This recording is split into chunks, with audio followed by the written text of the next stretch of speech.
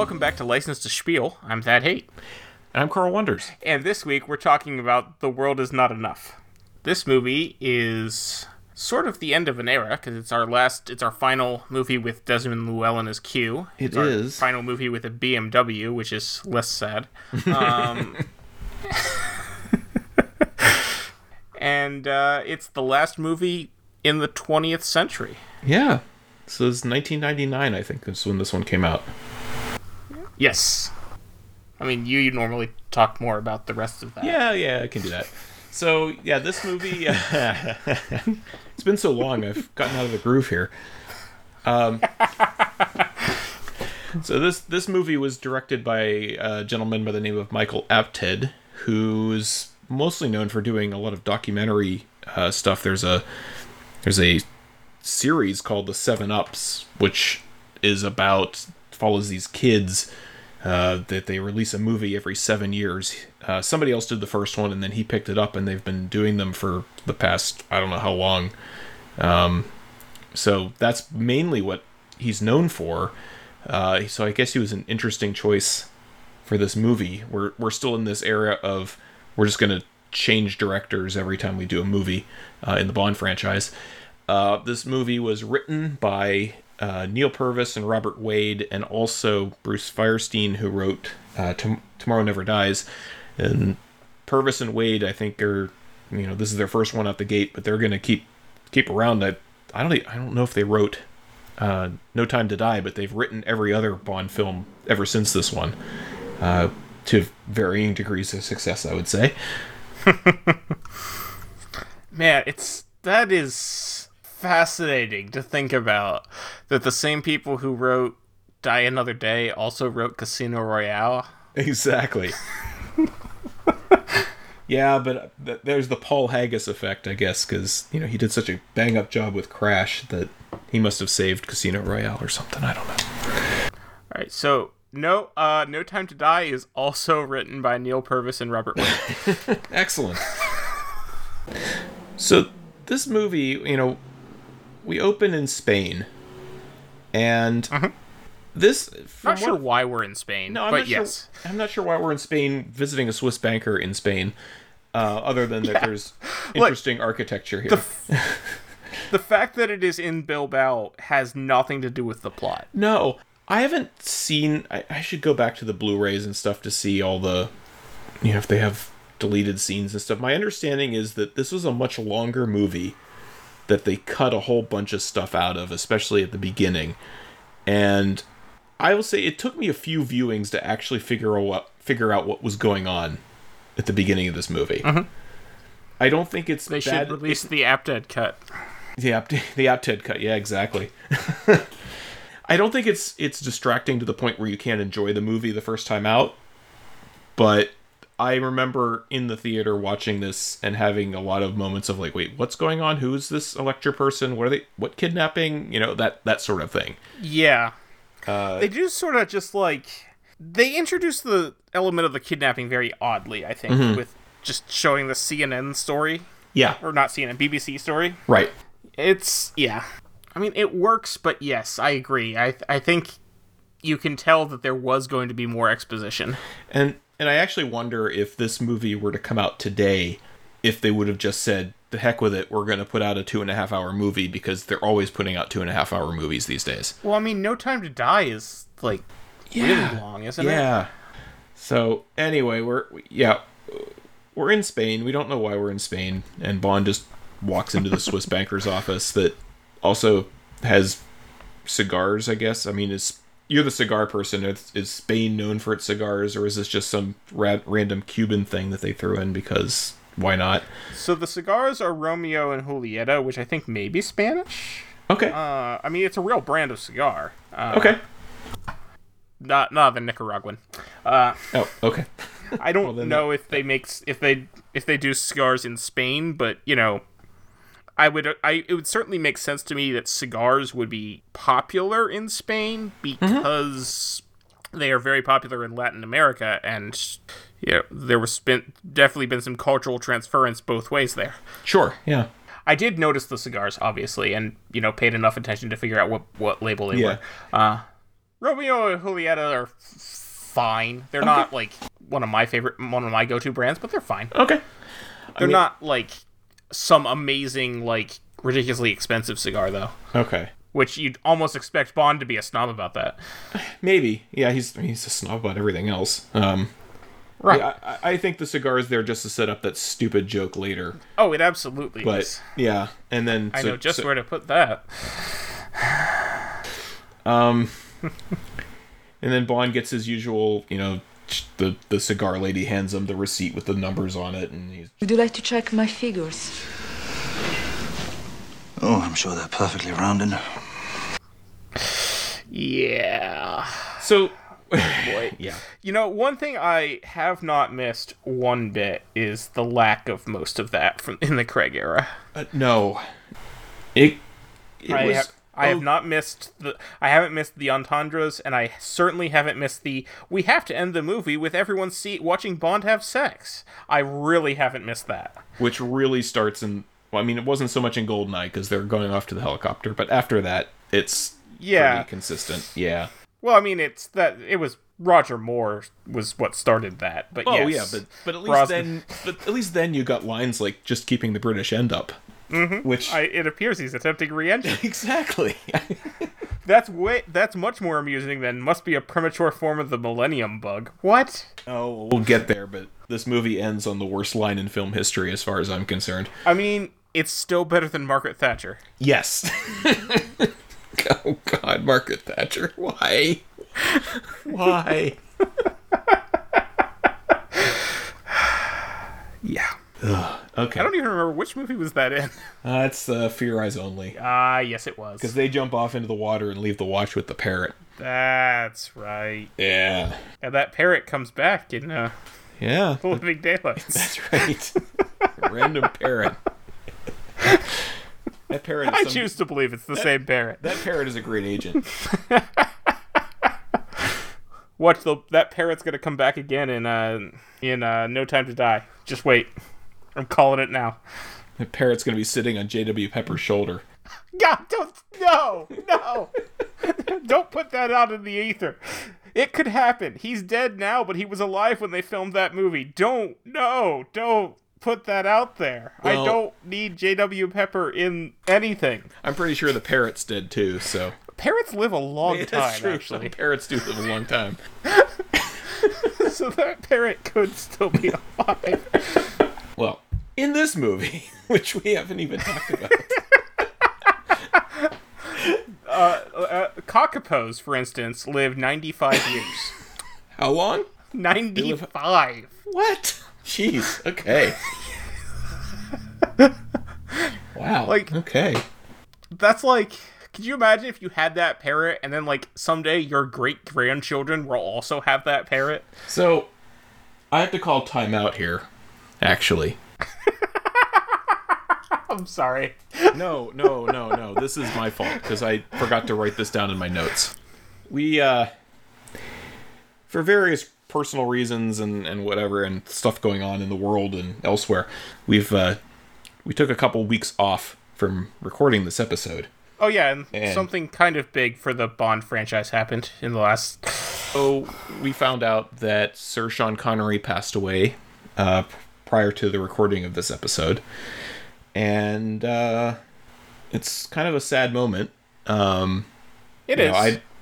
He's the man that started all of this, really. And a lot of people still hold him up as the best Bond that ever was out there. So yeah, I don't know. I wouldn't go that far, but I do very much enjoy his performance as Bond. Mm-hmm. And without him, we wouldn't have the franchise at all. So, and I mean, even beyond Bond, there have been so many other iconic Sean Connery roles. And it's funny, I think we joked about this once, but, to me, and I know he didn't stop working, but, he was Bond, and then he came back to do Bond in the early 80s, and then, he came back to do things like Indiana Jones and The Hunt for Red October, when kind of resurrected his career in a way, I think. I mean, he was... Oh, yeah. He wasn't really considered a bankable name anymore for a while. I mean, he was in Zardoz and Highlander, but I wouldn't say that those, Well, Zardoz is something pretty special. I mean, so is Highlander. I actually just recently rewatched that movie. It is not good. No. Sean Connery is the best thing in it, but it is not a good movie. No. I mean, Sean Connery is absolutely the best part of it. I will give him that, but Yeah. I have not seen Zardoz. It's special. Yeah, I mean, all I know of Zardoz is that outfit. Yeah.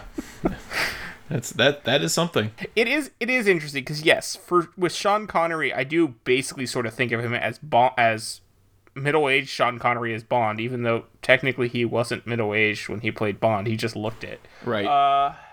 And old Sean Connery from the 80s and 90s in things like, Hunt for Red October and The Rock and Indiana Jones. Like, yes, there's like an entire 20 years in between there that he did other things, but I don't really think about that period. Yeah.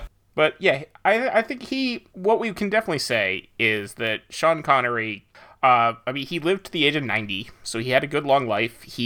Will always be remembered for so many roles. And I mean, a life well lived. Yeah, absolutely.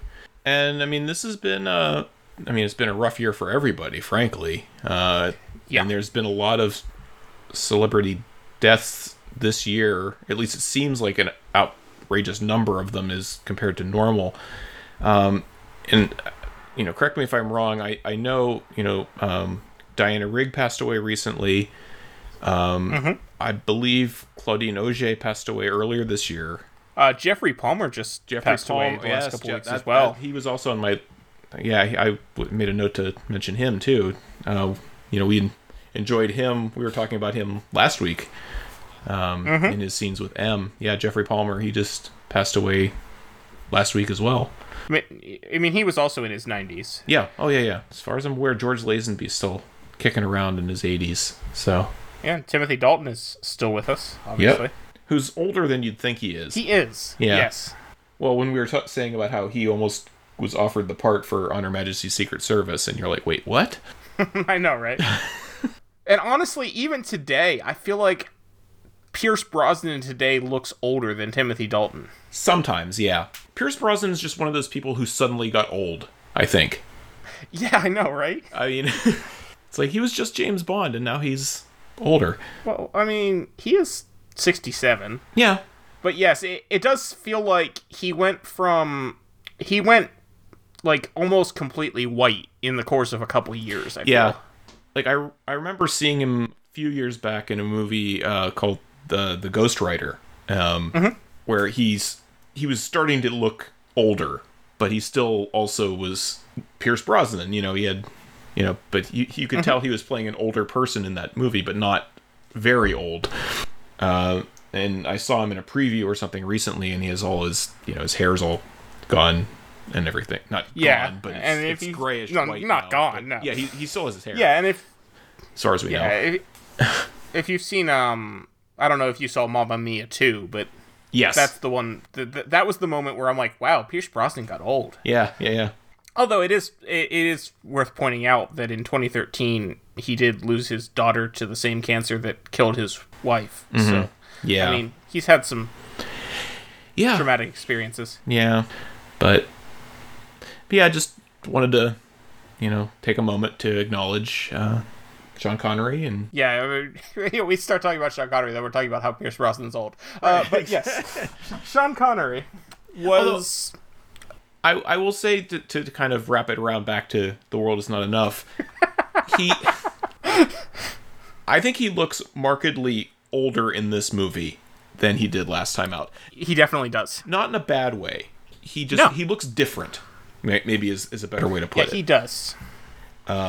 Pierce Brosnan looks different in each movie, I think. Yes, that's true. Whereas Connery and Moore were sort of static for a few movies and then suddenly changed. Mm-hmm. Brosnan definitely ages at least somewhat between each movie. Well, and they keep changing his hair. Mm-hmm. Where, this time he has that... Yeah, I think the hair in GoldenEye really made him look younger than he maybe really was. That giant poof thing he had going on with his hair. Yeah, maybe. I mean, I feel like his hair in this movie is mostly the same as it will be in Die Another Day. It's a little... He's gray at the temples a little in Die Another Day that he's not in this one, but I like his look in this movie, actually. Oh, yeah. No, this is the iconic Pierce Brosnan look to me. Yeah, and this is probably my favorite of his performances of the four of them. I think, like, there's a moment here, we find out that he's there to collect money. Again, it's not exactly clear, but this guy, Robert King, was trying to buy a report or something about a oil pipeline, or it's not made very clear, and it still isn't clear to me exactly in the script. But, he's being threatened, and he does his Bond thing. He has like a bomb trigger hidden in his glasses, and it goes off. And there's a quick shot of him with this really angry look on his face. Like, he's very intense, especially for a Brosnan movie. I just wish we got more of that from him. And I think it shows that he can play that type of emotion that he's not really asked to do very much. He holds the banker at gunpoint and threatens him. And again, that feels like old school Sean Connery type Bond to me. Oh, absolutely. Probably more like a Timothy Dalton Bond, really. So I even notated here, like, as he's talking, like, he even sounds like Sean Connery in this opening. In some of the scenes in this movie, in the opening scene with the banker, when he's talking, perhaps you failed to take into account my hidden assets. If I had my eyes closed, I might have thought that was Sean Connery. Yeah. And I mean, I'm sure he wasn't doing that deliberately or anything, but... No, I don't think so. It's a combination of the Irish accent and the Scottish accent being in the same general ballpark. I mean, don't tell an Irish person or a Scottish person I ever said that, but... Our one Scottish listener is no longer subscribed. But, I mean... oh, no. I know who our one Scottish listener would have been, too. Yeah. We haven't... But, it's funny when you go back and watch, like, Dr. No and Sean Connery's trying to affect a British accent, and then a few movies later, he's just given up on it, and he's just talking like Sean Connery. Where by the time you get to Diamonds Are Forever, he's just like... I mean, he's phoning in his entire performance at that point. Yes, and aged 30 years. Yeah, exactly. Yeah, so the banker guy gets killed with a knife to the back of the neck, which is kind of gruesome. And I guess it looks like that cigar lady's the one that killed him because he sees her running up the stairs. I think it's a cute moment. I don't quite get how this thing works, where he rips the thing off the blinds and ties it to the guy so he can kind of rappel down the side of the building. Yeah, I was thinking it's weird that he ties it to the guy and not a chair, but like I guess the idea is that his weight will slowly pull the guy so it'll allow him to descend slowly. Right. I guess is the idea. I'm not sure how plausible that is. Yeah, I mean, that makes sense just because, that's why you have bungee cords, because if you stop suddenly, it's a problem, or you accelerate too fast. And the other question I have is, at one point, the guards break this door down, and I guess they're Swiss guards because it's a Swiss bank or something, with the berets and everything. They look very Swiss to me. Again, in Spain. Bond undoes the thing and walks away as the police are showing up to the bank. My understanding is that this was originally the end of the pre-credits, and I think they made the right decision and said, no, we can't go to the credits here. We have to do more. This is actually... It does feel like the end of a cold open for a movie, yes. Now, that said, this is actually the longest cold open, I think, of the entire series. It goes on for a little north of 14 minutes. Yeah, that makes sense. Yeah, because we end up back at MI6. And it really is the MI6 building. Yes.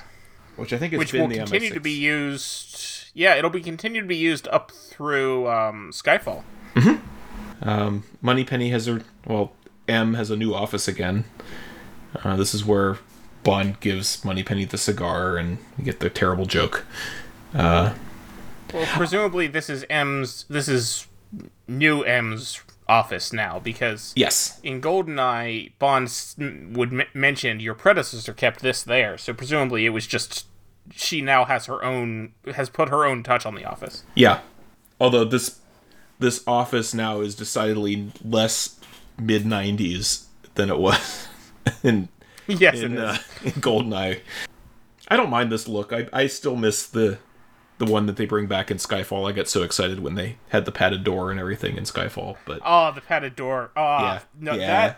that scene at the end of Skyfall where they play the classic theme and you see the padded door, it's like, Yep. it's perfect. Yep.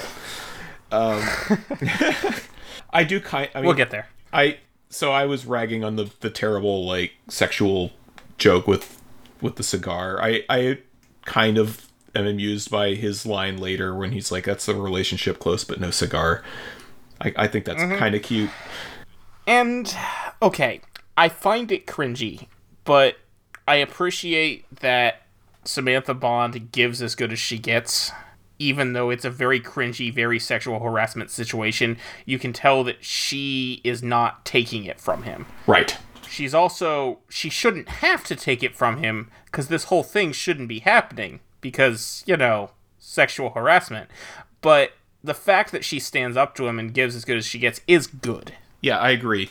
I'm slightly actually more than slightly, I'm disappointed in the writers because I really liked in Goldeneye when she actually calls him out and says, this could be considered sexual harassment, which I remember at the time it was like, whoa, this is new. Yeah, but then she follows that up with a sexual harassment line of her own by saying someday you had to make good on all your threats. So True. I mean, at least they're aware of how awful some of the stuff was previously. Yeah. And again, when they rebooted the franchise for Daniel Craig, I do not miss any of this stuff. No, I don't either. No. It was cringy in the 60s. It was cringy in the 70s. They should have known better in the 80s, and they really should have known better in the 90s. Yeah, I mean, thankfully a lot of that left with the Roger Moore stuff, when he left the role, partly because I think we've talked about the shortcomings of the Moneypenny in the Dalton era, which there wasn't much of, other than her asking him to listen to her Barry Manilow records at one point. Although he does smack her on the butt once, which I'm just like, really? We're going to do that again? Yeah. We don't get any of that here, thank goodness. And we thankfully don't get a boob cam. Yeah, we've covered boob cam. Yeah, so we go into M's office. We meet Robert King on his way out the door, who apparently is good friends with M. They were at law school together in Oxford. I don't get this bit with. I mean, I get why it's here, but this whole thing with the ice, we find out that there's a bomb in the money because they coded. Well, the money's laced with urea explosive, basically. Yeah, they say it's actually urea, and I looked this up because I'm like, really it's a nitrogen based chemical. It's a thing. This is a thing. Yeah. They've used it to make improvised explosives. I don't get the whole radio in the pin thing, but whatever. That's a Bond plot. Yeah, and Michael Kitchen calls it a fertilizer bomb, I believe, later. Which is basically what it was, which, especially in the late 90s, is something that audiences would have been familiar with. Oh, yeah. Yeah. Yes, definitely. So, because for people who weren't around in the late 90s, there was a bombing in Oklahoma City, which used a fertilizer bomb. That, at the time, was the worst terrorist attack in US, so in 1999 that was the worst terrorist attack on US soil, and it would keep that for another 2 years. So here's what I don't get. You go to all this trouble to put a bomb in the money. Mm-hmm. Why is this same woman waiting out in the Thames to shoot Bond? Why are they doing... Okay, no, because they needed Bond to bring the money back. Right, but didn't they also need Bond to do, like, when he finally meets up with, what's his name? Robert Carlyle's character. Oh, Renard, yeah. Like, doesn't he say, like, I needed you to do all these things for me? Yeah. So, Renard. So, didn't, like, this is all some sort of weird elaborate setup to get Bond to unwittingly make their plan come to fruition, which I feel like this is a strong statement, but this is by far the worst plot of, most ill-conceived plot of any bad guy in a Bond film. I think we can compare this to the one in Skyfall in a few weeks, but Oh, sure, yeah. Okay, it's the worst one we've seen so far. Yeah. There are so many easier ways to have accomplished what they didn't need Bond. They didn't truly need Bond for any of this. No. And if they hadn't involved Bond, as is the case in so many movies, they would have gotten away with it. Yeah. Either if they hadn't involved Bond or if they had just shot Bond, they would have... Yeah. I mean, at least here they're trying to shoot him at this point. Yes. But he sees the laser coming and she misses him. But they could have... There have been so many easier ways to kill Elektra's father than this convoluted money thing that wasn't even necessary. I don't think Bond ever actually does anything that is required for Renard and Elektra's plan. Like, they could have gotten around pretty much anything that Bond did that unwittingly helped them. Possibly. I'm just not really sure. I'm not really... No. I love this movie. I really enjoy this movie, but this is... It does feel like it was complete... The plot is a little contrived. Yeah, I mean, the only thing I can think of, and because this comes up later, is perhaps they were hoping that M would be killed along with King, because there's a revenge element against M in the plot as well. And I'm wondering if, getting a bomb into MI6, part of the hope was that they would get M as well. I don't know. That makes more sense. I hadn't considered that. That's the only thing I can think of. And I can see how just assassinating M at least should be a hard thing to do. Yeah, you would think. But, I mean, the real reason that this woman is out there in the boat waiting is so we can get this boat chase. Mm-hmm. Which I like a lot. Which, it goes on a little too long. It goes on a little too long. I could be wrong, but is this really the first time we actually see London in a Bond movie? I think it's the first time they're actually in London. Right, we see like establishing shots, but yes, I think this is the first time we actually see something taking place, an action scene that obviously is taking place in London. Mm-hmm. Okay. Interestingly enough, during the filming of this boat scene, because it was 1999, they had webcams set up for people to watch it on the internet. Oh, really? That's cool. Yes, because interesting. Webcams were all the rage in the late 90s. Yeah. You could see it in like 240p or something, probably. Yes. Yeah, on your dial-up internet. On your dial-up internet, yeah. So, all right, I kind of like the boat. I enjoy the scene where he straightens his tie underwater. Yes. I can even accept that the boat with rocket boosters can move across land. Because that makes sense. The propulsion would still do it. I cannot accept that he can turn the boat while on land. There is no way you can do that. Well, and I thought about it for a second. I'm like, well, because they do this thing with the effects of the rocket where, he's turning and only one of the rockets is on. And I'm like, that would work, except both rockets are right in the middle of the boat. Like, if the rockets were on the far outside corners of the boat, maybe you could pivot. But the way this boat is constructed, and no, there's no way. It just, no. and because it was 1999, we have to show off the Millennium Dome here at the very end.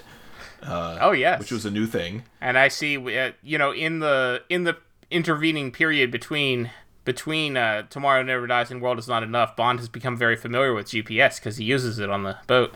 Correct. Yeah, he uses the GPS there. Yeah. We end up on this... this thing keeps just building, and she ends up getting on this hot air balloon, which she eventually destroys because she's convinced she's going to be... Like, they can't protect her from somebody who we don't know yet, who turns out to be Renard. Yeah. I think they could have protected her from Renard. I think they could. Well, I like this movie a lot, too. I think Renard is probably one of the weakest developed villains that we get. The way they talk about it. Which is a shame. On. It is a shame. Yeah. So I have said in many movies that this is a waste of insert actor here. Yeah. This is a bit of a waste of Robert Carlyle because he is a very good actor. He is. And I think what he does, there are some scenes that he does in this that I really like. And I apologize to Robert Carlyle's name, which I will continue to mispronounce the entire time because I believe it is Robert Carlyle, but I grew up in the town of Carlisle, Pennsylvania, and I cannot... I can't, like, my mind just can't pronounce it differently. Right. Carlisle, not Carlisle. Right. Yes. So, I'm sorry, Robert, if you're listening. I apologize for mispronouncing your name. Yeah, so Bond lets go of the rope on the balloon and lands on the Millennium Dome and catches his arm on the rope, and that takes us into the credits. You know, I'm glad that they show that actually does hurt him. Yeah. And he doesn't just Yeah. get to walk away from that. No. Although, speaking of walking away, I like the touch here in the credits of him landing and then walking away at the very beginning. I think while that's a cradling nice his arm, no less. Yeah, while holding his arm like it's hurt. Yeah, I think that's a nice touch. Speaking of these credits, this is definitely one of the best Bond songs. Absolutely. I know when to talk, and I know when to touch. No one ever died from wanting too much. The world is not enough, but it is such a perfect place to start, my love. And if you're strong enough, together we can take the world apart, my love. Probably one of the most underrated of them, for sure. I think this movie in general is. People very rarely talk about this movie when talking about good Bond movies, and as much as we were just shitting all over the plot, I do enjoy this movie a lot. Yeah, no, I do too. But this song by Garbage is very good. It is. It's definitely the best of the Brosnan intros. Oh, easily. We were, well, I should say, I was complaining last week about, how the composer David Arnold wrote a song that they didn't use, and this time they actually did use it. And I think he does a great job, as usual, of weaving it in. I really like the action cue with the boat chase earlier, where you get a good dose of this theme.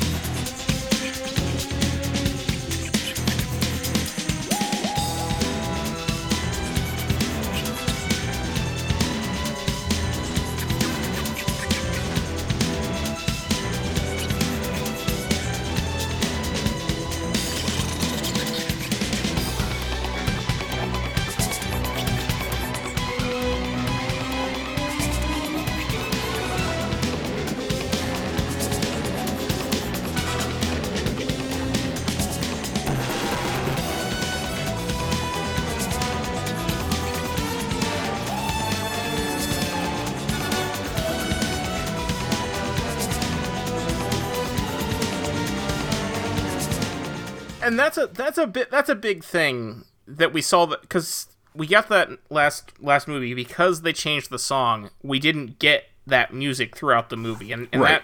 that has become sort of integral to the Bond films, is that you hear the theme throughout the movie. And you don't get that much anymore. No, but at one time it was.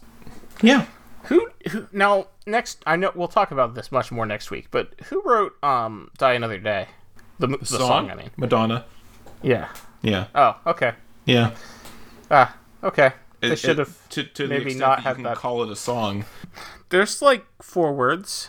No, there's more than 4 words, but not many. And I remember reading in John Burlingame's book about the Bond music that David Arnold was basically said something like, yeah, there was no way I could use anything from that song into the score, so I didn't. So Fair. yeah. That's absolutely fair. But we'll talk about that next week. Yeah, we will. I think the visuals are, standard trippiness. They work. Well, I think my note was, gee, I wonder if this movie has oil in it. Yeah, I know, right? I like this much better than the weird X-ray stuff in Tomorrow Never Dies. Yes. Although I like the statues and the CGI hammer and sickle from GoldenEye better than this, I think. Yeah. And while I'll continue to shit all over Madonna's song, I like the way they weave in Bond being in captivity in the Die Another Day Yes, I credits. very much like that. Yeah. Where they see that. Yeah, I really enjoy that whole aspect. Then we find out MI6 has a headquarters in Scotland that looks like it's in Skyfall. It might be the same one. I don't think it is, but there's too much water there.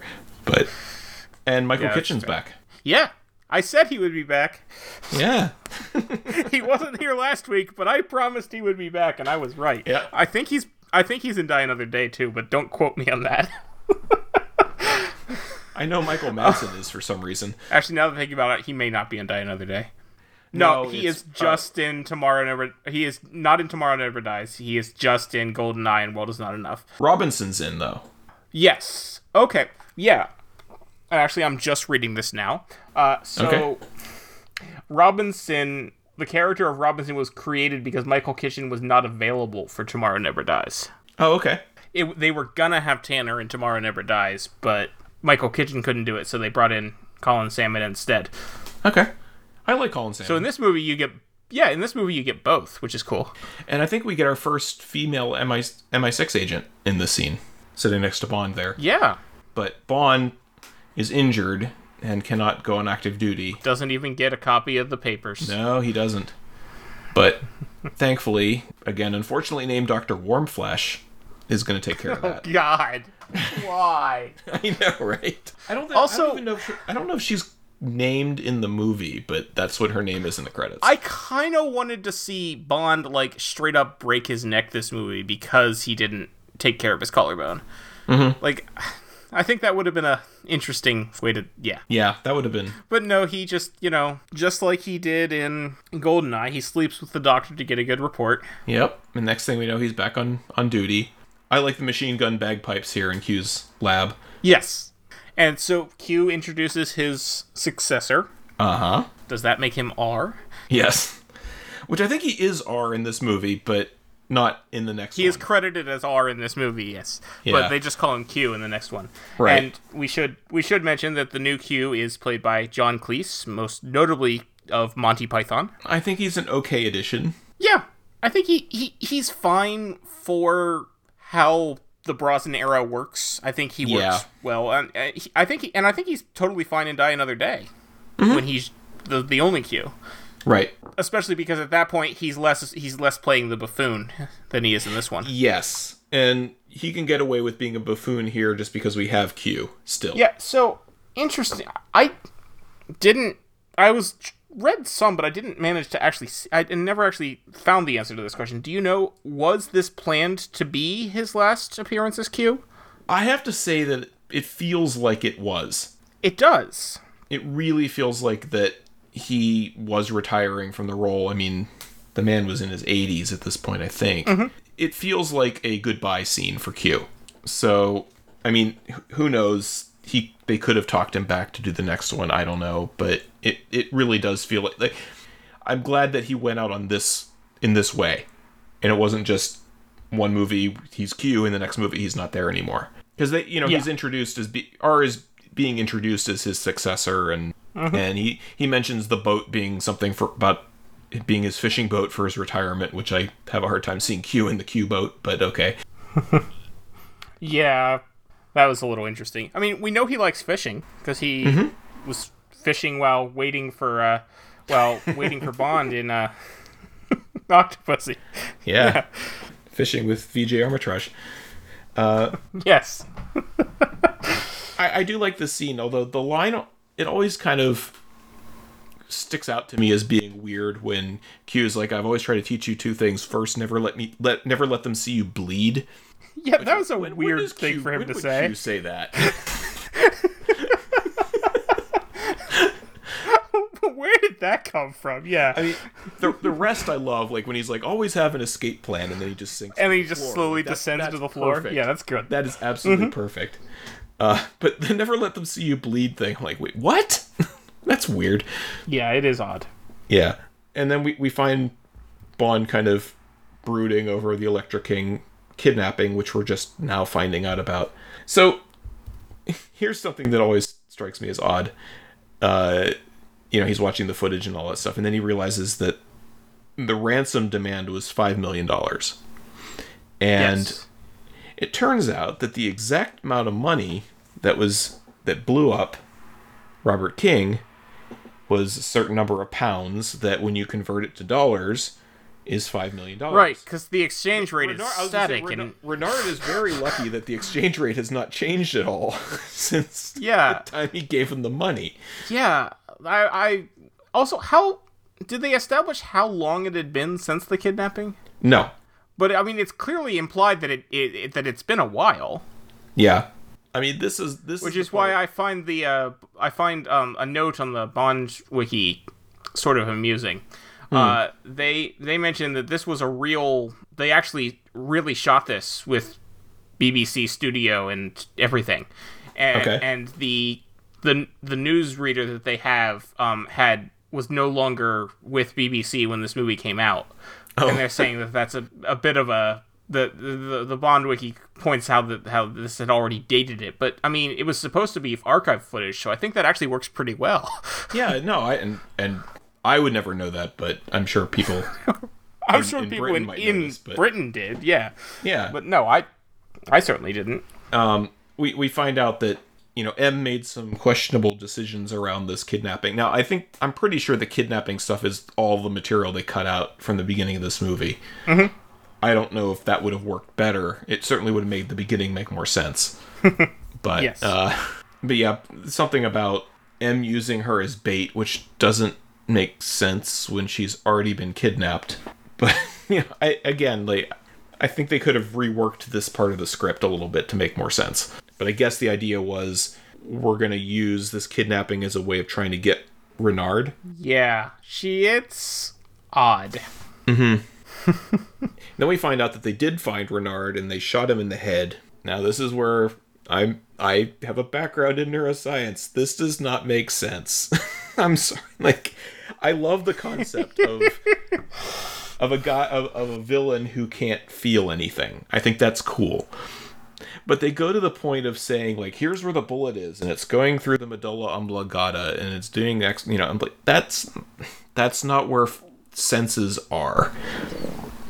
If you have a bullet in the medulla oblongata, you can't breathe. That's like the autonomic part of your brain. That's what controls heart rate and breathing and that sort of thing. You'd be dead. But anyway, of course it's not real. It's a Bond movie. But I think it's an interest.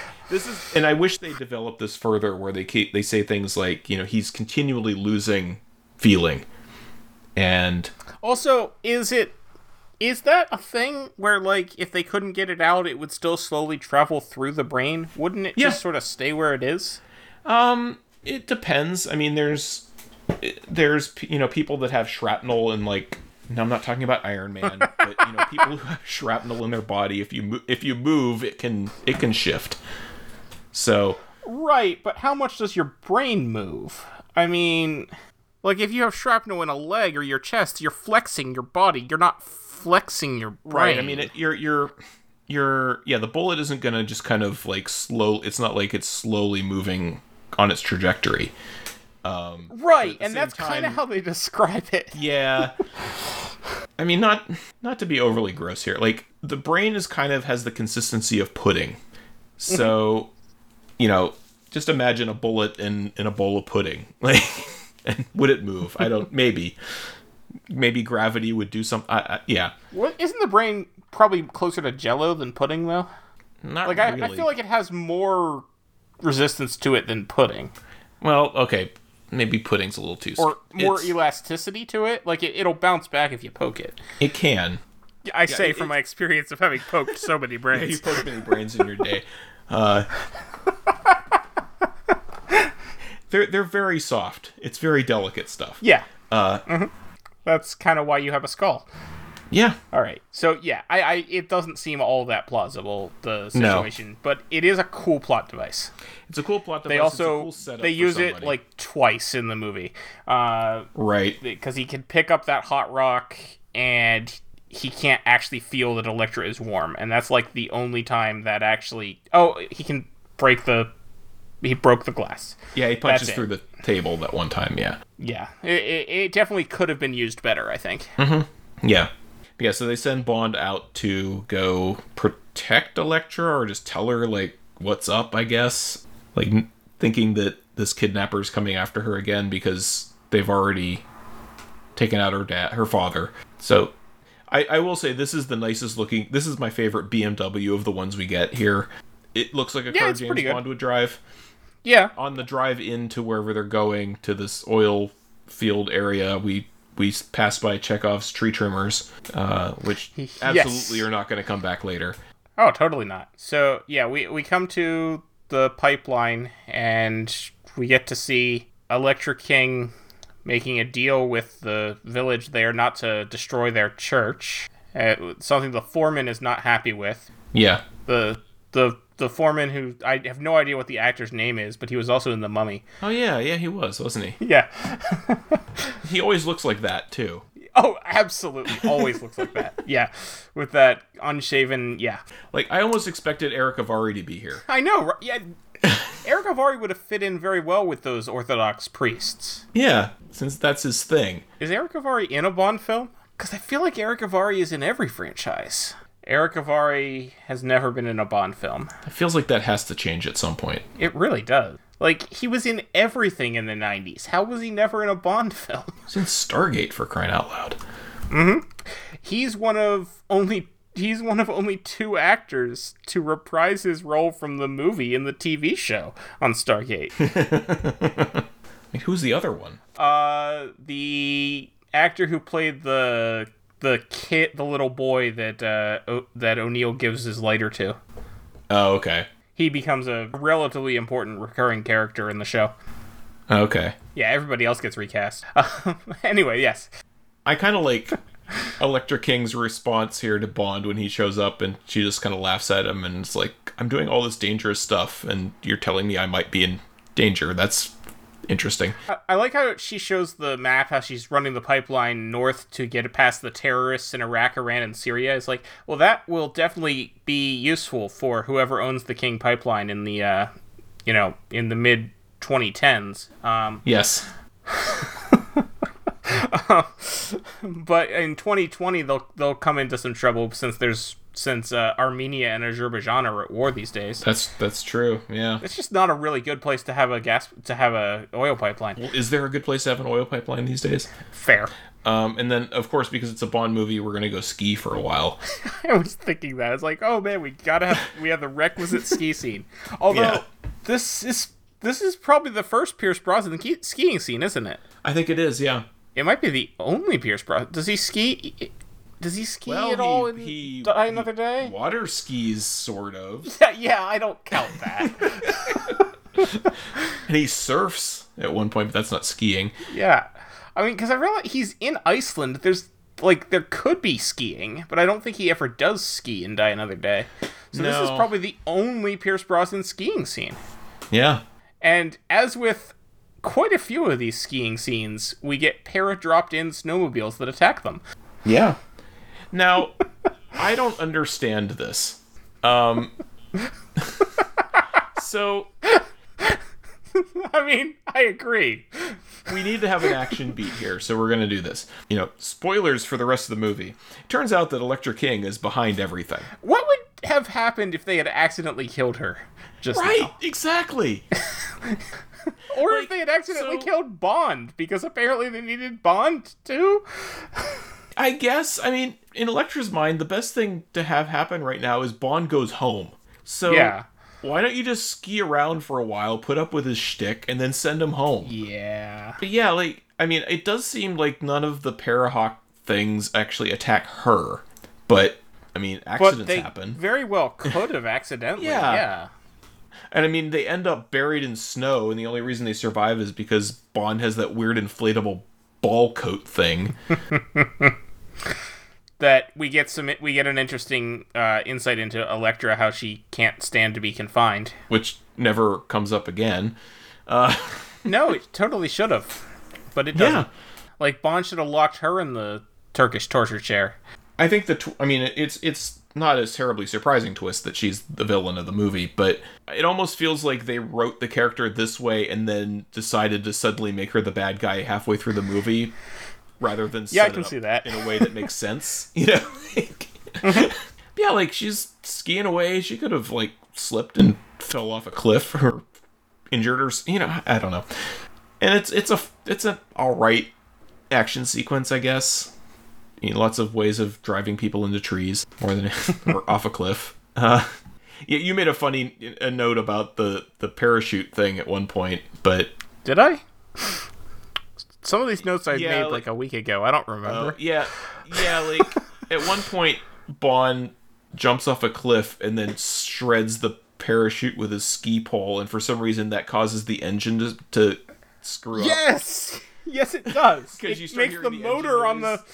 Yeah, it makes the snowmobile motor start to seize up, and it like why? How? Yeah.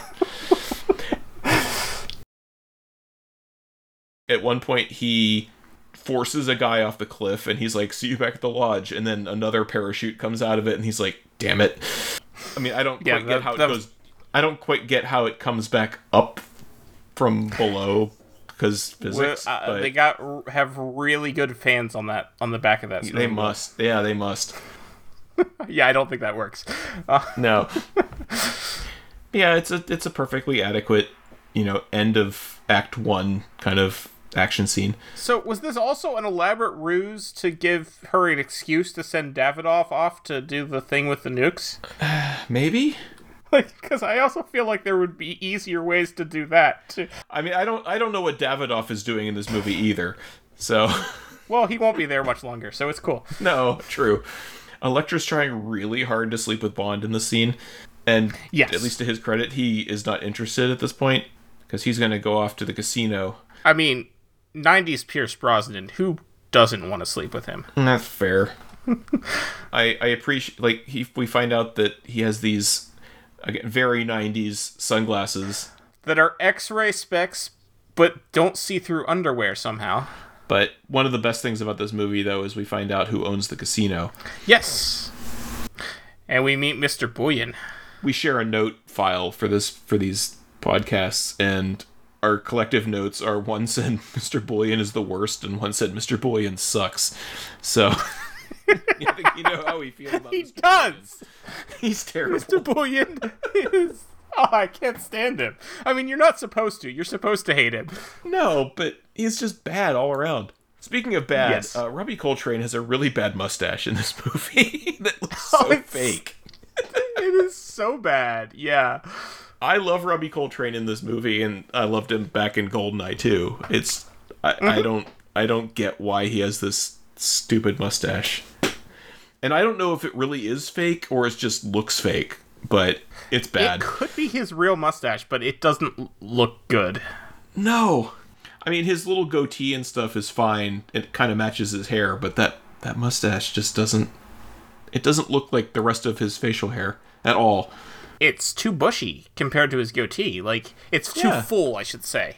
Like, his goatee Yes. looks more sort of natural, little, sort of sparsely. And then he's got, like, this thick growth of hair under his nose. Yeah, And it's like, that's not how facial hair works. Like, No. you don't...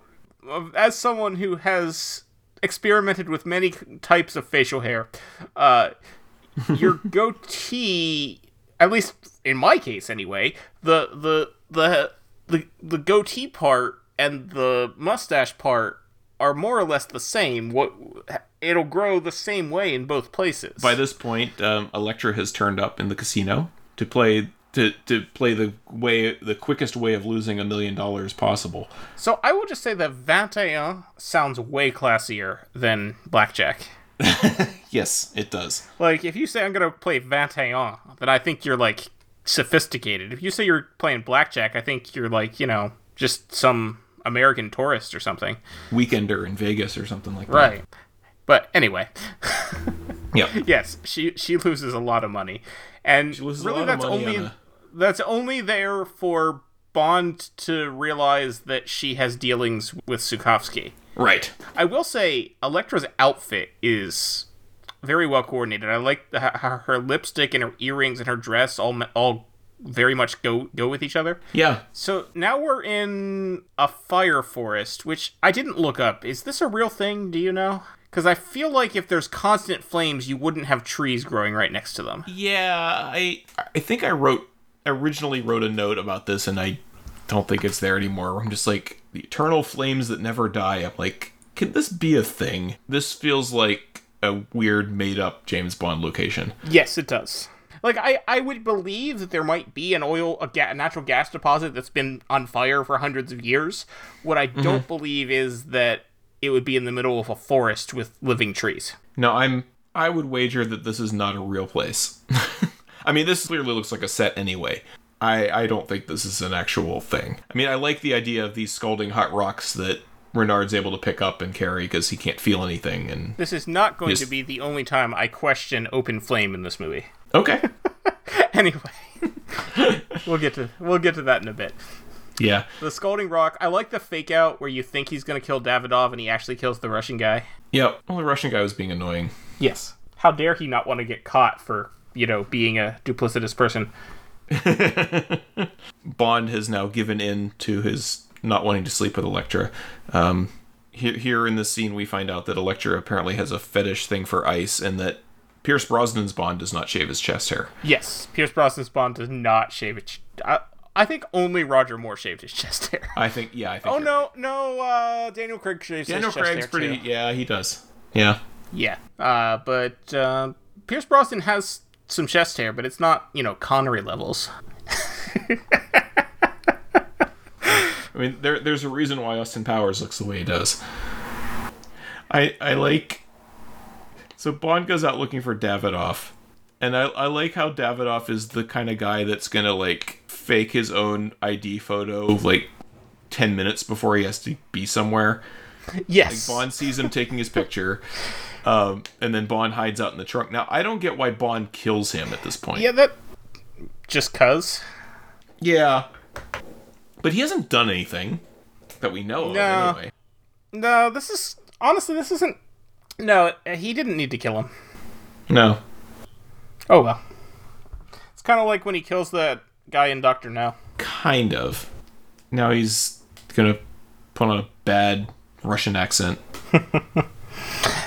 Yeah. I don't know enough Russian to know if it's as bad as if his Russian is as bad as his German, but I imagine it's not great.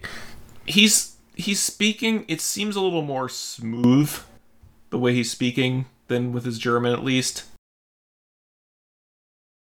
But, yeah, I don't know enough about Russian.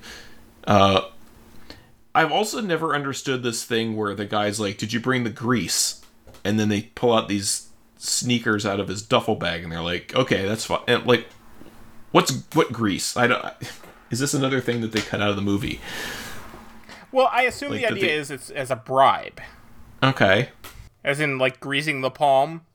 Yeah, so he gives them the sneakers, and that's the bribe. Okay. Interesting. Okay. We find out that we get to see his Universal Exports card, which we haven't heard from in a while. We haven't heard the name used in a while that he uses to fake the ID. And we're being driven to this, weapons testing area that has a missile silo in it. Because it seems like they're defusing bombs. Yes. They're defusing old Russian bombs to, make them safe. Mm-hmm. And this is when we meet Christmas Jones. Yes, we do. And you have brought up Denise Richards as Christmas Jones 5 or 6 times already on this podcast. So I feel like you have feelings that you need to air here. Well, I just think that... I think a lot of the reason people rag on this movie is because of Denise Richards. And I think it's unfair. Yeah, I would agree. Is she great in this movie? No. Is she awful in this movie? I don't think so. No, I think she's fine in this role. I don't know that... Yes, I think if you're trying to cast someone as a nuclear physicist, maybe don't cast Denise Richards. Right. But I think she does a decent job with what she's given. Yeah, I think a lot of failings here are more the words they give her to say or this, I think a lot of the problems are in the script. Mm-hmm. And I just don't understand. And I think that she, to your point, she may have been miscast. Yeah.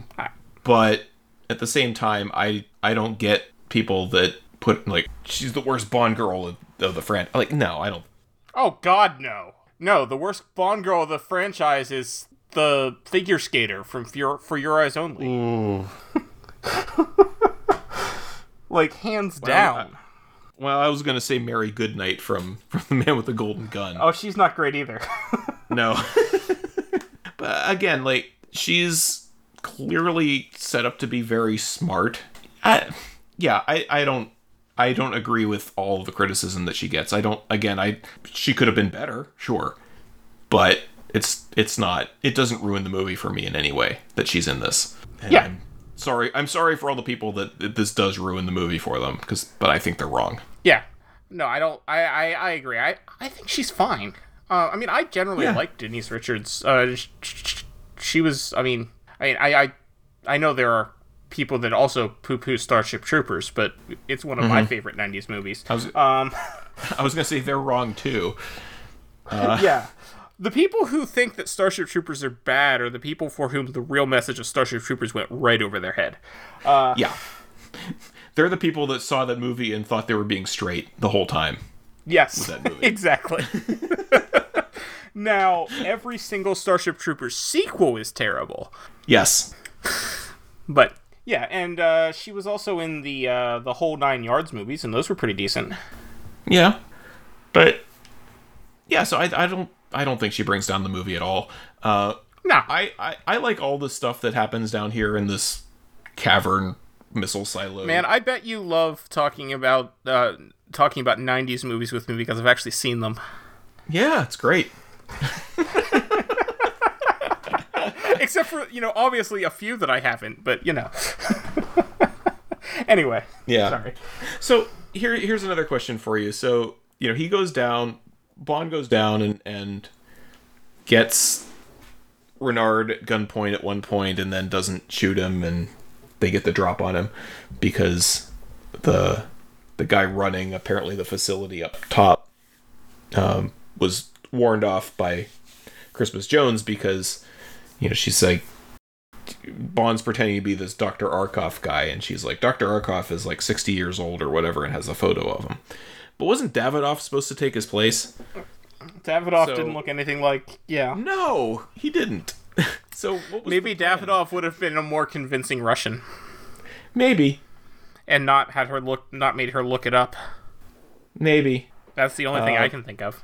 Yeah, I guess. Yeah, so it adds nice tension to the movie. You think for a second that he's just gonna completely get away with it, but then, he still gets away with it, but we get an action scene first. Right.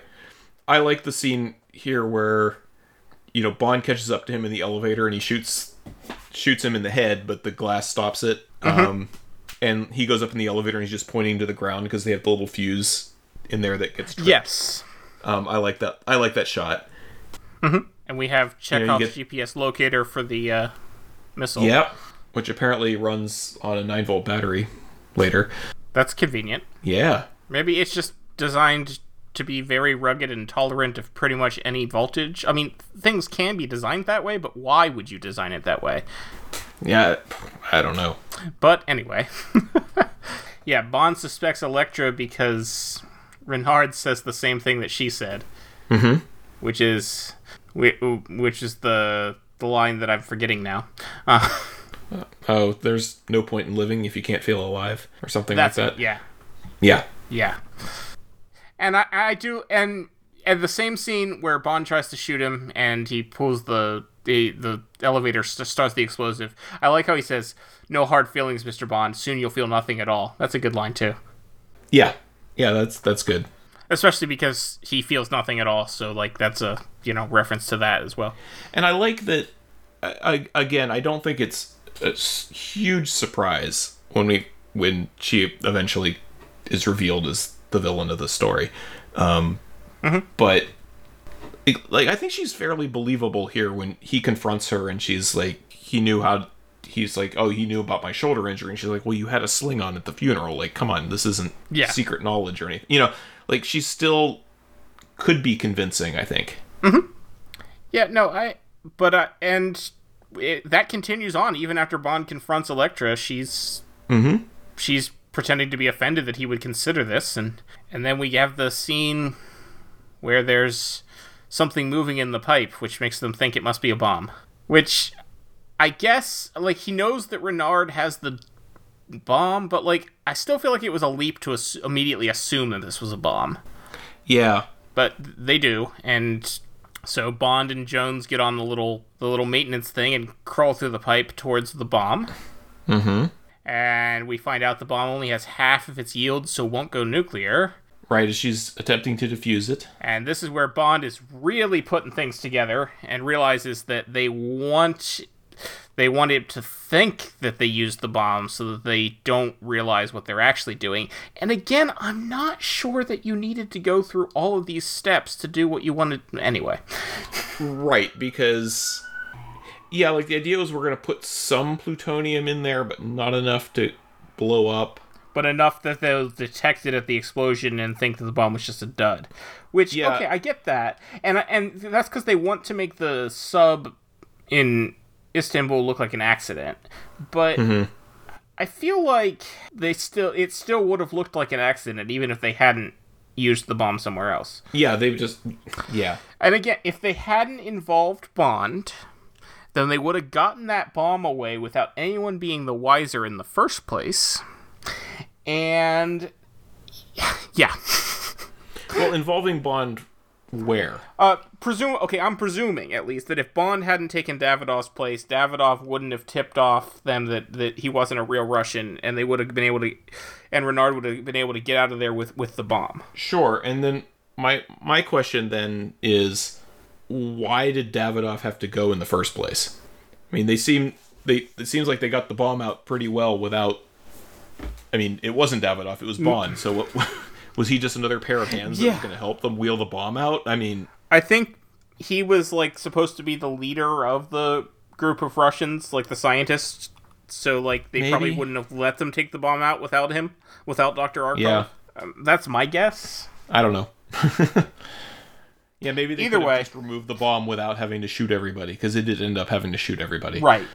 And they may have been able to remove the bomb without people knowing it had been stolen. Yeah.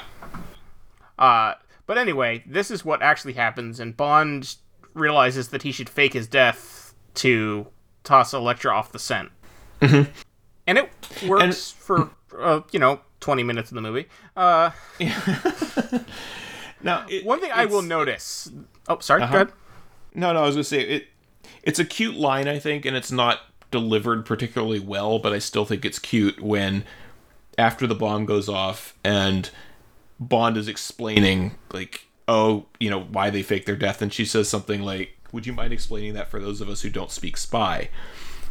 Mm-hmm. Like, I don't think she delivers the line that well, but I like the idea behind it, where she's like, what the hell are you talking about? Like, who thinks like this? But yeah, anyway. Bond, James Bond. Yeah. But yeah, it does work briefly. I will. It's interesting that explosion managed to very neatly saw the ends of all those logs that are parts of trees that are lying there. Indeed. Yes, it did. There must have been a bunch of saw blades just sitting on top of the pipeline, and they got thrown through the air. Well, there was there is Chekhov's tree trimmer. That's true. But then, we see Renard come back with the plutonium, and, clearly he and Elektra are a thing. Mm-hmm. I don't know much about plutonium. Like, is it safe to hold a lump of plutonium that big? Like, I imagine it's, radioactive, isn't it? Yeah, it should be. So I assume it's not, but yeah. I'm not a nuclear scientist. Nope. And I clearly started this podcast with the wrong kind of scientist. But yeah, so yes, Elektra has the plutonium. Also, M is in jail, is locked up now. Yeah, in the little cage room here. Why does that clock even have a battery? It looks like the sort of clock you would wind up. It kind of does. Yeah, I don't know. Like, if I had a room like that in my house, which I don't, but if I did, that battery would be dead. Oh, yeah. That clock wouldn't have a battery, like a working battery in it. Oh, yeah, same. And then, like, I really like this scene here with Renard and Elektra. Like, we were talking about Robert Carlyle, as you said, his name is pronounced. being somewhat wasted in this Carlisle. movie. It's Robert Carlyle is his proper pronunciation. Carlisle. But Carlisle. Okay, Carlisle. yeah. Be done with plenty of time before Nikolaj wakes up. Nikolaj. Nikolaj, yeah, I said it. Nikolaj. Nikolaj. Not even close. Nikolaj. Nikolaj. Almost Nikolaj. Nikolaj. I feel like I'm saying it. You know what? It doesn't matter. Carlisle. Emphasis on the first syllable. But Okay. I in think he's Pennsylvania, really good we in call this. it Carlisle. Yes, yeah. Emphasis I on the know second that. syllable. Yeah. Okay. I think he's really good in this scene because he does a lot without saying much, where he's kind of failing to comprehend that he can't feel anything right now. Mm-hmm. I think Elektra's being kind of rude to him when he's like, you're so warm or something, and she's like, how would you know? Like, that's kind of a jerk thing to say to the guy, but Yeah, it is. And he's like, why are you like this? It's like, yeah. Why is she like this? That's mean. Yeah. Right. Well, okay. So this comes up later on in the movie. We find this out. And I said, it's not. It's an okay twist. It's not great that she's the villain. I really like the concept that she's the one that seduced him. Like, he had her kidnapped, and the implication has long been that he abused her to the point where she developed Stockholm syndrome and fell in love with him. But what we find out is that she actually seduced him and got him to do her bidding. And I think that's a much better twist, I think. I like that added layer to their relationship that, she's always been the one in charge. I like that as well. It's a nice little... It's a twist on the twist. But we find that out later. Yes. Meanwhile, we see Zukovsky doing his Zukovsky thing again, where he's like, it's nothing straight, and he's straightening the sign on his caviar door and everything. Okay, so I said I was going to talk about Open Flame again. Why? Yes. Why are there pipes with flames spouting out of them at the caviar factory? Well, doesn't he have to, like, turn one on or something? Like, I'm assuming Does he? it's a gas line, or... Yeah. Like, you mean the one that he shoots the flare through? No, I mean, even as Zukovsky is driving up, you see these big, Oh, okay. Yeah. just like giant gas torches. Well, I mean, if you've ever driven through New Jersey on your way to New York City, there's these things all over the place. Well, why else would But you do- drive through New Jersey? Yeah, but I mean, out venting thing. I don't know. Fair enough. But yes, I do like how he straightens the very dented sign. Yeah. And this is where we find out that Mr. Bullion is not necessarily the most reliable henchman. Because he sees Bond's car and calls Elektra. See Mr. Bullion calling on his StarTAC phone here. If only Bond had hidden his car better. Yes. And, I mean, we get another perfectly adequate action scene, I guess. We do get the return of the tree trimmer. Tree Trimmer of Death comes back. His little remote control car that gets sawed in half at one point. These are very sharp blades. Because they cut right through the pipes at one point. Yeah, they are very sharp tree trimming blades. Yeah. Like, what kind of trees are they cutting? I don't know. They also cut right through the BMW. Yeah. Q's not going to like this. I like how Bond thinks he's safe because he shoots down one of them and the other one just comes up behind and Yeah, cuts through his car. that's clever. Yeah. And Q's not going to like this is another good line. Eventually, Zukovsky ends up in his vat of His caviar. It's a shame we don't have champagne or Now- sour cream, which is where I looked up, and yes, apparently you do often serve sour cream with caviar. I will admit that I have never actually eaten caviar, so I had no idea, but she said sour cream, like, sour cream? Yeah. So, no, I Googled it, and yes, that's a thing. Is it a thing? Okay. Like, I feel like it's probably not something you'd find at, like, a fancy dinner, though. I mean, like, it just sounds like no one's gonna put sour cream out at a, black tie event. No. And I mean, caviar is like something you spread. I wouldn't think you'd have another, like, soft thing. Like, I don't know. I've never eaten caviar either, other than, like, So, I've eaten fish eggs on, like, sushi, but other than that, no. I've never even gone that far. So, yeah, but apparently it's common. It's a common way to serve it, like, where you have, like, a blini or cracker or something that you have the caviar, it's common to have both sour cream and caviar on it. Okay.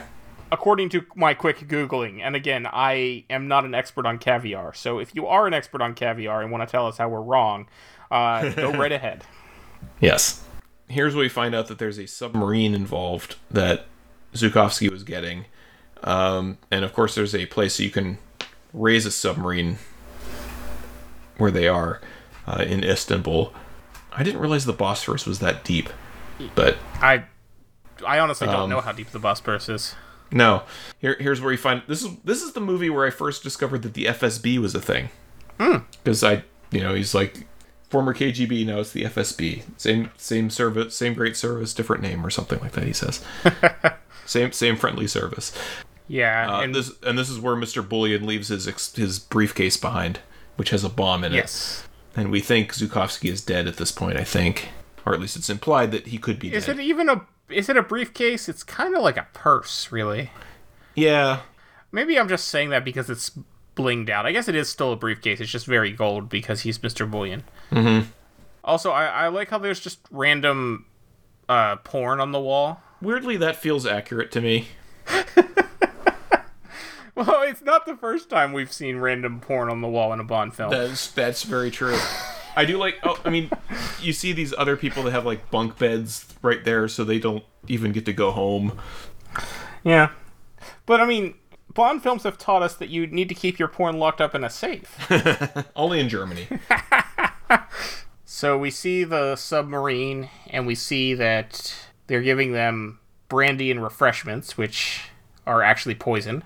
Yep. Dun dun dun. And yes, so is it a 9-volt battery?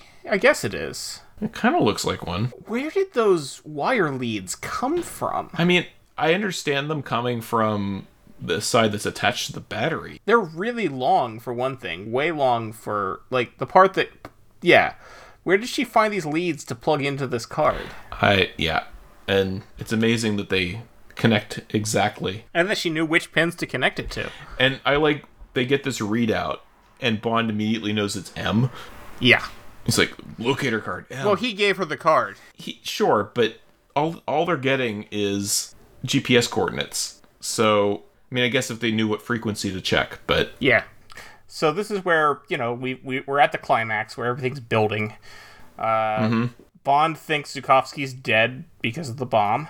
And Yep. Mr. Bullion is very happy to be capturing Bond. Yeah, yes, he is. And, we're with the takeover of the Russian sub is complete at this point. We find out that Renard is gonna go kill himself to serve Elektra, so that's a thing. And Elektra has this interesting chair that she found. That was like dug up. A Yeah. Turkish torture chair that pushes his. That it doesn't look comfortable. I mean, this seems like it could have been a thing. I absolutely believe Like the this way could have been a thing. it pushes that rod into your neck. I think it's just an excuse so we get more of Pierce Brosnan's pain face here. I really enjoy Zukovsky just coming in and shooting everyone. That's good. I like he just walks. He's like, I'm looking for a submarine. It's big and black, and the driver's a very good friend of mine. Just the casual way he does that. And sadly, he does now bite the bullet, but not before he shoots the. He's a very good shot for while dying, managing to shoot that manacle off Bond. While dying, and I have to think that a gun hidden in a walking cane isn't the most accurate of weapons. Right. Like. And I do like how Elektra assumes he tried to kill Bond. He's like, oh, he really hated you. Yeah. We should say this is where they talk about she's chastising Bond for not giving in to her, and she said, I could have given you the world, and he said the world is not enough. Ah, yes. Foolish sentiment. Yeah. And he says family motto, which dates back to On Her Majesty's Secret Service. Yep. So that's a nice callback. Because I remember when the movie came out and that was the title, and I was like, I wonder if they're going to say that that's his family motto or not. And they did. So that was cool. Yeah. And I believe that also is from the books. Oh yeah. The motto is yeah. I sort of lost steam while reading the books, but I will probably get back to them at some point. They're not the best written books. They're fun. No, but they are, they're engaging. I enjoyed what I've read. Mm-hmm. Yeah. Bond manages to sneak onto the submarine just before it leaves, so that was convenient. Well, I think we should go back and talk about the fact that he flat out shoots Elektra. Yes, he does. He's which I think is the only time he kills a woman in the franchise, like at least directly. Directly. You could argue that he kills Fiona Volpe. Yes, and I think that's where we brought it up. Uses her as a human shield almost. Mm-hmm. Now, I have trouble with his line here. He's trying to get her to call off Renard with the radio, and he's threatening to. He's like, "I won't ask you again. Do this." And she says, "You won't shoot. You wouldn't shoot me. You'd miss me." Mm-hmm. And then he shoots her, and he says, "I never miss." Yes. Which I don't like that line, because I like the way he's affected by the fact that he just shot her, like in the next shot. Mm-hmm. He's. I mean, it's a good line, but yeah, you can tell that he doesn't really mean it. But it is a good line, regardless. Yeah, I get. Yeah, yeah, and I think it's him also trying to tell himself that.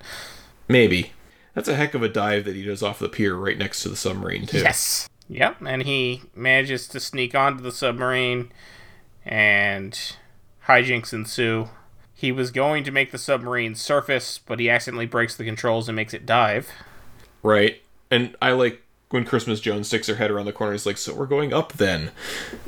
And he's like, "Well."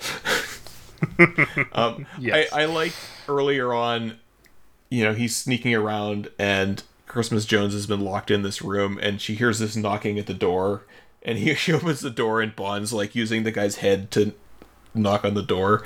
I think is kind of funny. Yes. So, the fight between Bond and Renard is decent. I do like how Renard gets how finally Renard gets killed by his own plutonium. That was a nice. Yeah. I was expecting him to get impaled on the fuel rods. Mm-hmm. The first time I saw this, which would have worked too. And I like the perspective here where you have the submarine that's on its side, so all the stuff is kind of at weird angles and things. I think is interesting. All right, so when Bond is climbing on the outside of the sub, is that someone wearing a Pierce Brosnan mask? Because it kind of looks like it's some. Yeah, and you see the shot of him, the camera looking down on him as he's climbing up the sub. It kind of looks like a person wearing a rubber mask. Yeah, it really does. Yeah, actually. Like, I assume really it's not Pierce Brosnan, but, like, is he wearing a Pierce Brosnan Halloween mask? Still better than the Patrick Troughton wig that Yeah. that not Timothy Dalton was wearing. Yes, that's true. Also, all the underwater scenes just make me think of Star Trek 4, because that was probably the first movie I saw as a kid that had underwater scenes where actors are doing things. This is another instance of Bond can really hold his breath for a long time. Yeah. Like, he even... Yeah, it's a very long... He even stops to check his watch at one point. Yeah. It's like, come on. Well, he didn't have a tie to straighten this time, so... Yeah. But then, yeah, the final fight is decent. I like the ambiance of the water dripping from the, well, not ceiling, but wall that is now ceiling. And... Yeah.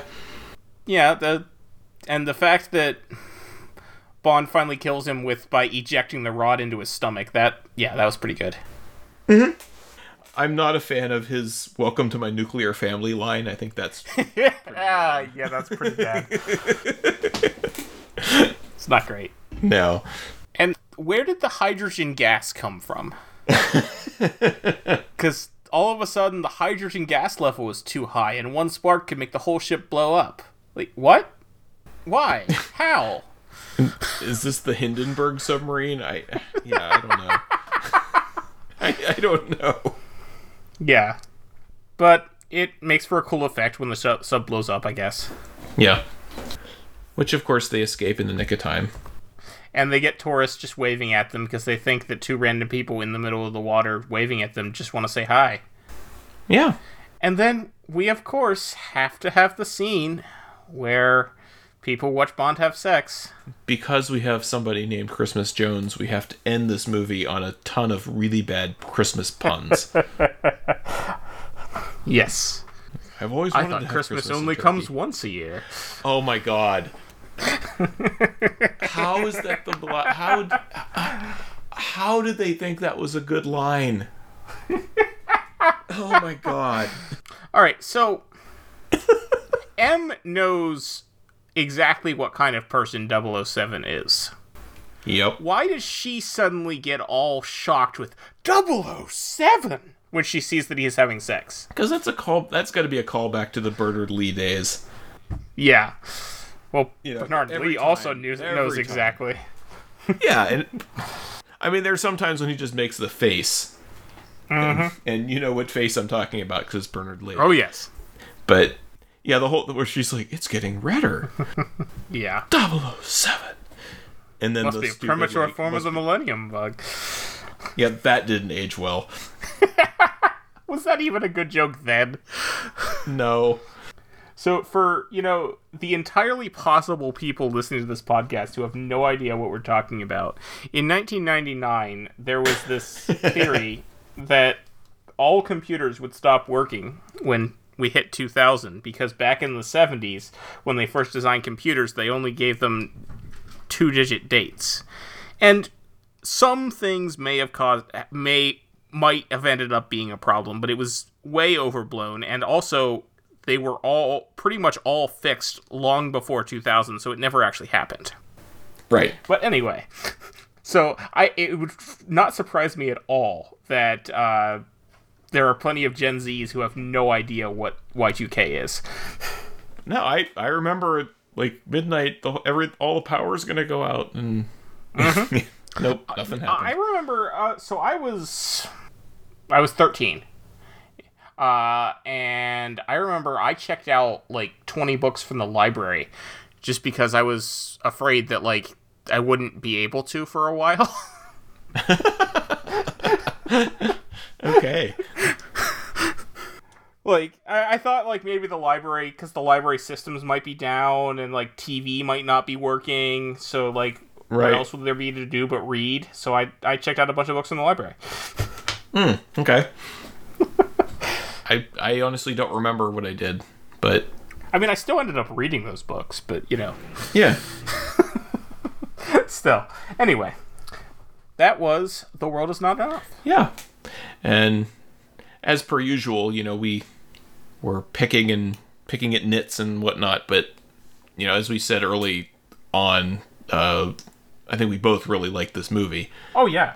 I think it hits a good balance of the lighter stuff that you see in the Brosnan films, but still tells a story that makes sense and isn't.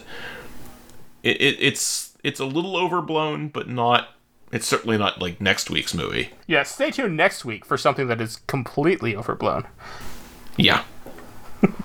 There are no invisible cars in this movie. Yeah. Then yeah, next week's gonna be interesting. There are no... the villain is not a Korean who's had plastic surgery to look like a British person. Who, as a result of that plastic surgery, no longer sleeps. Like, there's like... there's a lot that doesn't make sense about that part. Yeah. But as I remember, we'll talk about this next week. Like I still, if I remember correctly, I think the first 20 minutes or so are quite good. Oh, yeah. The cold open and then, like, him, like, when he first comes out of the prison. And, Right, yeah. right up until he shaves off his beard. Mm-hmm.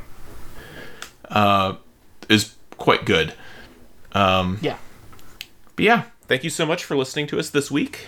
If you would like to contact us, you can find us on Twitter at Podspiel, or you can send us an email at spielpodcast@gmail.com.